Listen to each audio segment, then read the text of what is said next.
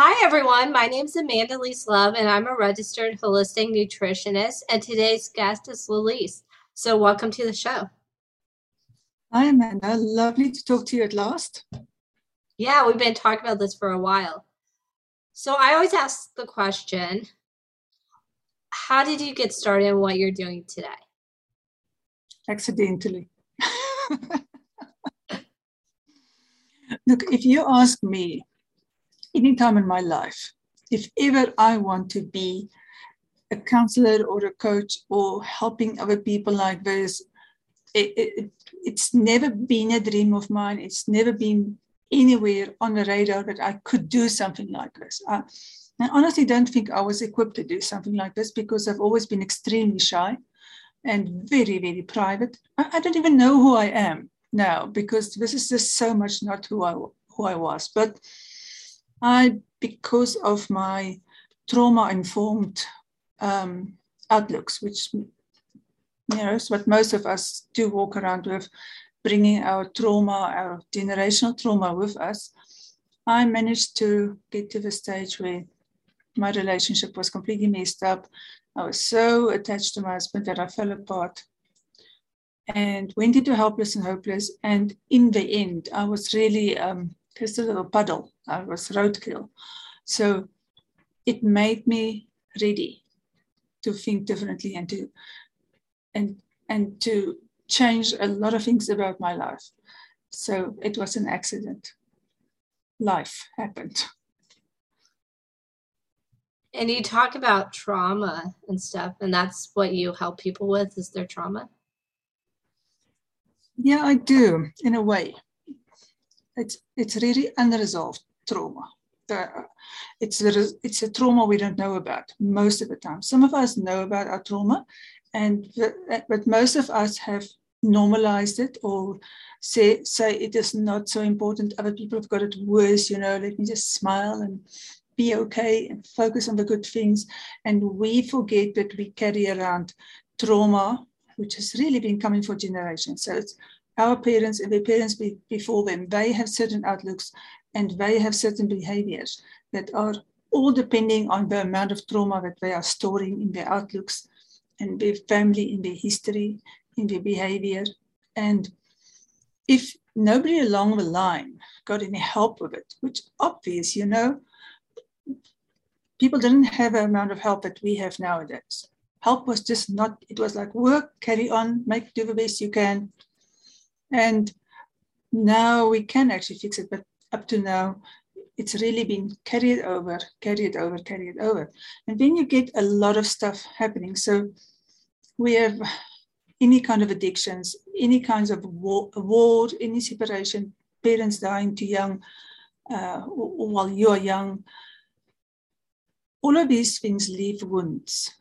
And sometimes if you go to a boarding school too young, so there are various reasons why you would carry all these coping skills in you. That is just generation after generation of just coping, not thriving. So with all of that comes traumas, but some of the traumas are big and some of the traumas are small. I mean, we call it big T traumas and small T traumas. The small T traumas we just skip over, but that doesn't mean they didn't happen.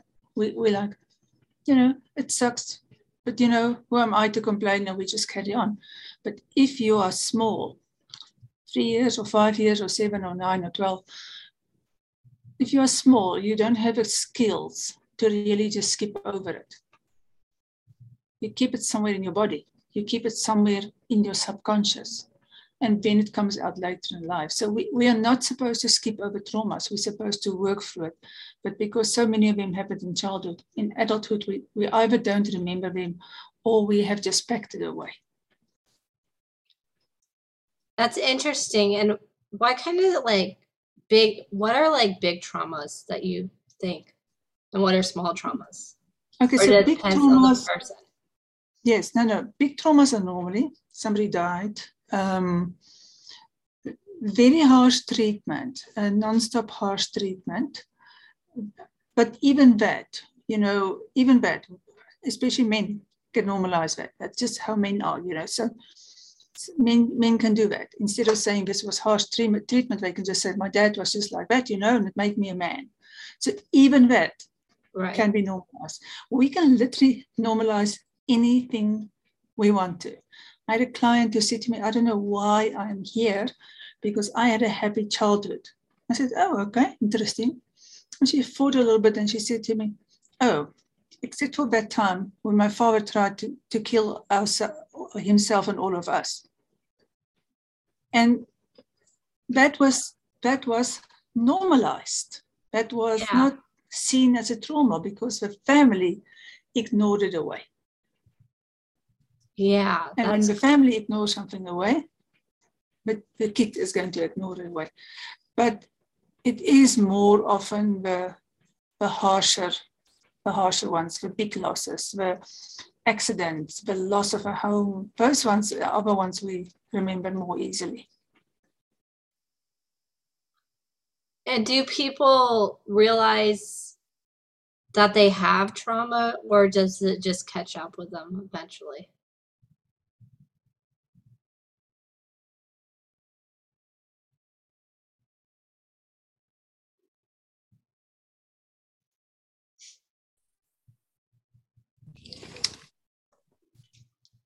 So with trauma, do people realize that that they're dealing with it, or does it take years and years and then it comes to a front? A lot of people don't know that they are dealing with trauma. A lot of people have normalized it so much that they barely notice it. It will come out in two things. The one is our reactivity, and our reactivity is being irritated with things and blowing up about stuff, and being very definite about our outlooks, and it has to be like this. The perfectionism that we are carrying around, it will come out in our relationships. Our relationships suffer if we have outlooks that are based in trauma, because it's going to make us cling too tight or fear connection. It's going to make us controlling or withdrawing, and sometimes all of us. And so that the trauma, and then trauma obviously will also go and sit in our bodies if we have not dealt with it. And that is the stuff where your line of work comes in, with stuff like autoimmune diseases are all connected to how much trauma we are still storing in our lives. So we can make our life sour, we can make our life hard, we can make our life unsupported if we don't work through our trauma. It's literally everybody has got some trauma that are stored away. It's just that not everybody is willing to go there, because sometimes your life has to be hard. Sometimes you have to have, like me, you have to have a relationship go away, or sometimes it's a disease that's going to stop you. The rest of us live in oblivion until it catches up with us.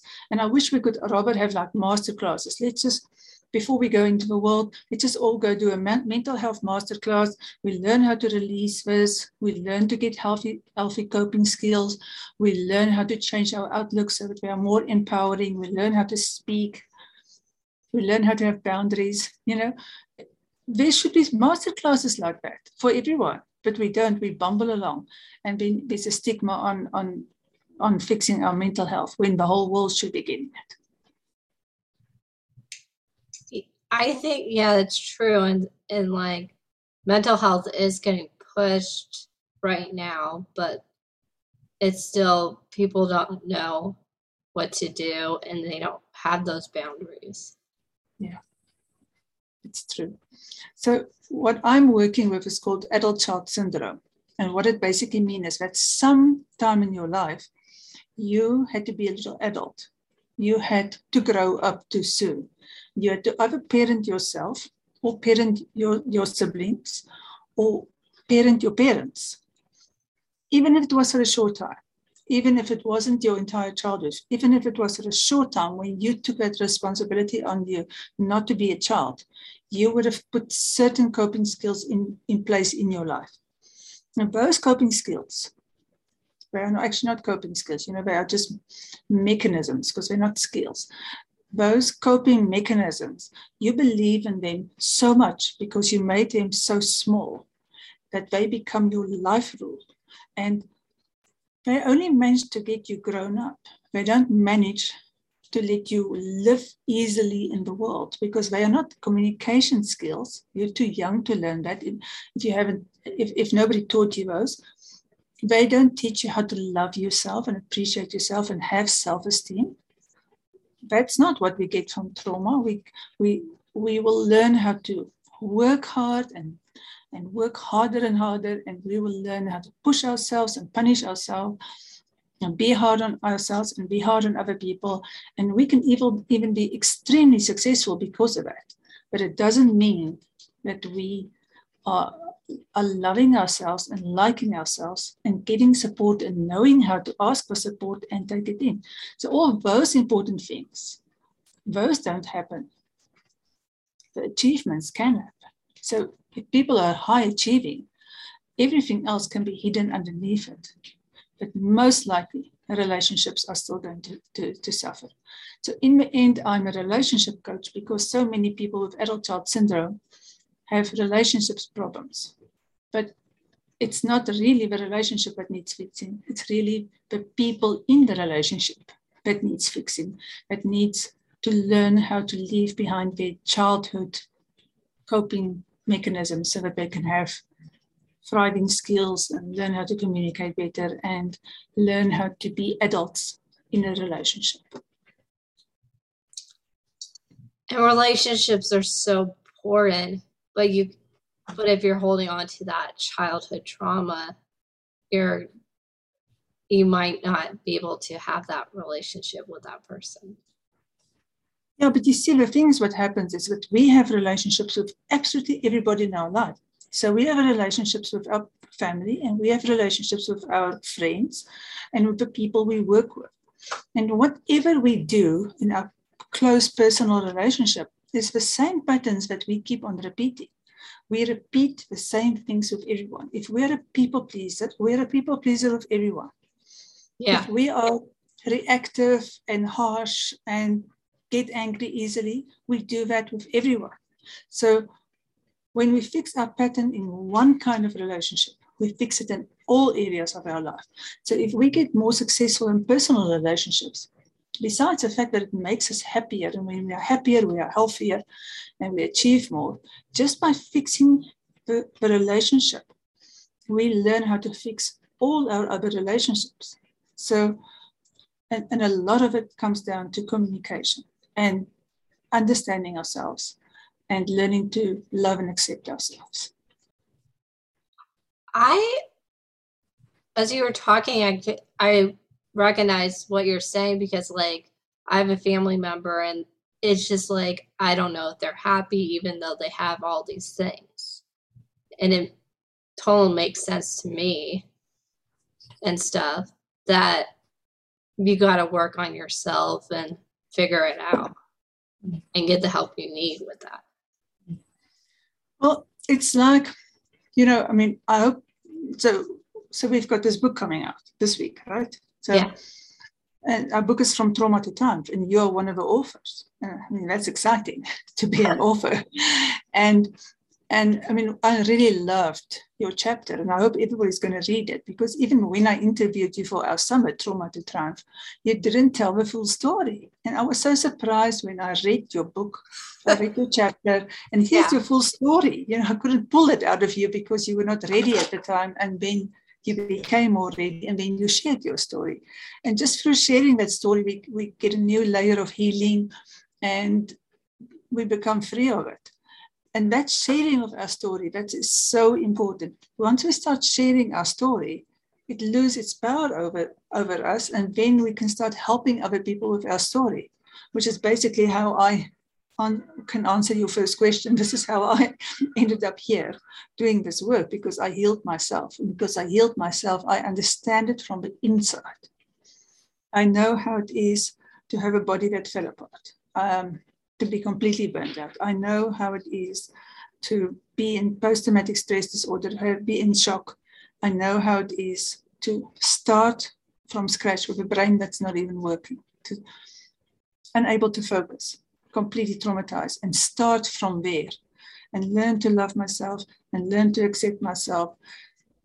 Find answers for my body, find answers for my outlook, find answers how to communicate, how to put boundaries, how, more than anything else, love myself, accept myself. That's how I ended up here, because I had to do all those things myself.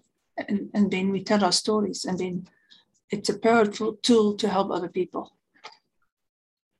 Yeah, and it's interesting because you told me that, and I didn't realize I had opened up so much more, and it's only been like a year since we did that interview and stuff. But it shows that you can get past whatever you've gone through and stuff. Yeah. And I mean, I think your story is very powerful.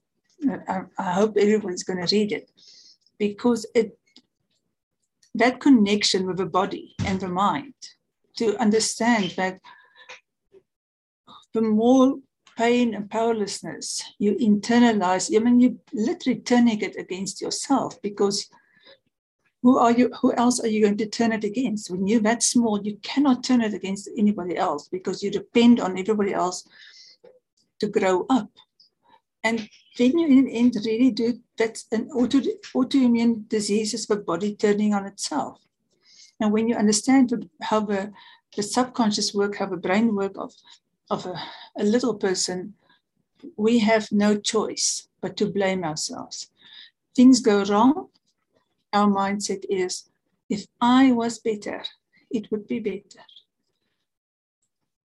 Mom left because of me. Dad left because of me.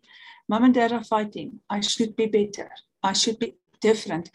I am too this. I am too that. I'm too much that. I'm too much that. I'm too much that. I should be less. I should be less annoying. I should be less visible. I should be less of a trouble. Yeah. We start to put all those limiting beliefs on ourselves. And that's where it starts. Right there. That's where it starts. And before we know it, we have something that's going on in our body that says to us, something really, really out of sync here with how you think about yourself. And it's a big journey to get past it. It is quite a journey, and I think it takes time and years for you to get past whatever you're dealing with and stuff. But what are like some steps that people could do to start working through it? I think it's really important that people get support. You know, regular people out there don't know how to support us, because we're all codependent. We all say rubbish things to each other, like, oh no, I shouldn't have, and poor you, and no, that's so unfair. And all of that's really, really codependent talk. It's not the kind of stuff we need in order to heal. It puts us in a victim place instead of putting us in a self-empowered place. So we do need support of people who are a few steps ahead of us. That helps. And people who've been through it, and people who can show us our blind spots, because we have so many blind spots about what is really going on in our lives. And we have stories we tell ourselves, and we believe it. But so first of all, be ready. Become teachable. That's the first thing we have to do. It's weird. The teachers appear when we are ready. So when we are ready and we are teachable and we are willing to try something different, then we can be helped. That's probably more important than anything else. And then make sure that you read or follow podcasts, or find groups where the people are aligned with where you want to go, not where you are or where you are stuck, because there are groups like that where people are just stuck, but where the people are already where you want to go, because you need examples and you need people to help you to get there. If you do one thing for yourself, and that is to watch your language and make sure that you do not speak about yourself in a negative way. You are not lazy, fat, stupid cow. You're an amazing person. You're the only one who can be you. And you were born amazing. You were born unique. You were born special. And you may not know this as an adult, but I promise you, if you go and look at your baby photo and you put all of those little babies in a circle, you cannot tell yourself you were born a lazy, fat, stupid cow. You cannot do that because that baby was born exactly the same as everybody else and should have the same chance and the same right to be loved and accepted. So we have to start there. We have to start with self-love, self-acceptance, and in order to do that, the easiest thing to do, it's a bad habit, but it's the easiest first thing to do is to watch our language when we address ourselves. Those are some great tips. I would love to know, why did you decide to have all of us authors write the book and tell our stories? Sorry, Amanda, I missed that question. Why did you decide to have a book called Trauma to Triumph? I have known 5 or 6 of those authors for a while. I've known their stories. And so I've wanted to do a book with them. And then I started looking for other people that has a similar story. And I know something for sure. That is, sometimes if I tell my story, I may not be the one who resonates with you.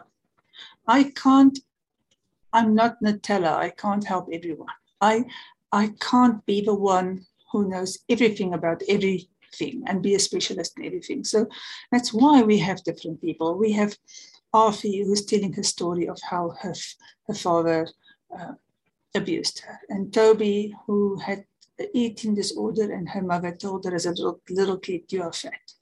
And we have you, and you specialize in autoimmune disease, and you have walked the walk, and you've been through it. And so everybody's got their own story. Everybody there has got a personal story that is strong and focused. And I think when you put away together all these stories, because it's not just the stories, it's the best tips. It is what is your life lessons? Give us tips so it's easy to digest. It is not a long story. It's short chapters. It's easy, but it's a collective wisdom. It's not just one person. So I know that anybody going through it's going to relate to the stories, but people are also going to say, this one is speaking to me personally. I understand what it is to be bulimic. I understand what it is if this happened in my life. We're all going to connect to different people. All in all, it's an amazing, amazing bunch of people and a really helpful book. I'm very proud to be associated with it. And thank you so much for asking me to be part of it. Is there any last tips that you would like to share to help people move past the trauma? You can keep me busy here for about 3-4 hours with all the tips. I have another book out, which is Hamster Wheel Relationships, and it's all about really our own patterns. So all of us have got patterns, and once we stop running on that hamster wheel nonstop, we actually stop long enough to just stop and look at what we're really doing. We can start seeing our patterns because we repeat the same dysfunctional stuff over and over and over. If we are willing to step out of it and look at it, and we are willing to stop blaming other people, we can start to see that there is one common denominator in all of our patterns, and that's always ourselves. And if we become the person who starts looking at ourselves and we change our rhetoric, our dialogue from this one did this to me, and that one did that, and that one should be like that, and that shouldn't be like that, and we start saying, what can I do differently? That is the most powerful question in the world. There's no powerful question that comes nearly close to this. What is it that I can do differently? Because whenever you do one thing differently, you get a different result. It doesn't have to be the same. It doesn't have to be perfect. It doesn't have to have the best possible outcome, but it's already better than just repeating the same hamster wheel time after time. So that's my super hint, my super tip. I love that tip. And everybody can start on that tip right away. By the way, I made a list of 25 super questions like this one that I have put in the front of a book where anybody can go and they can go and download it.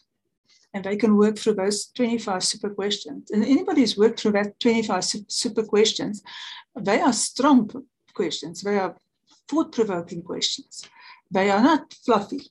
They are really there so that people can stop for a minute and step back and take a really good look at what it is that they are part of and what it is that they want to create. Because that's always our power, to change what we want to create and to become aware of what we can do different.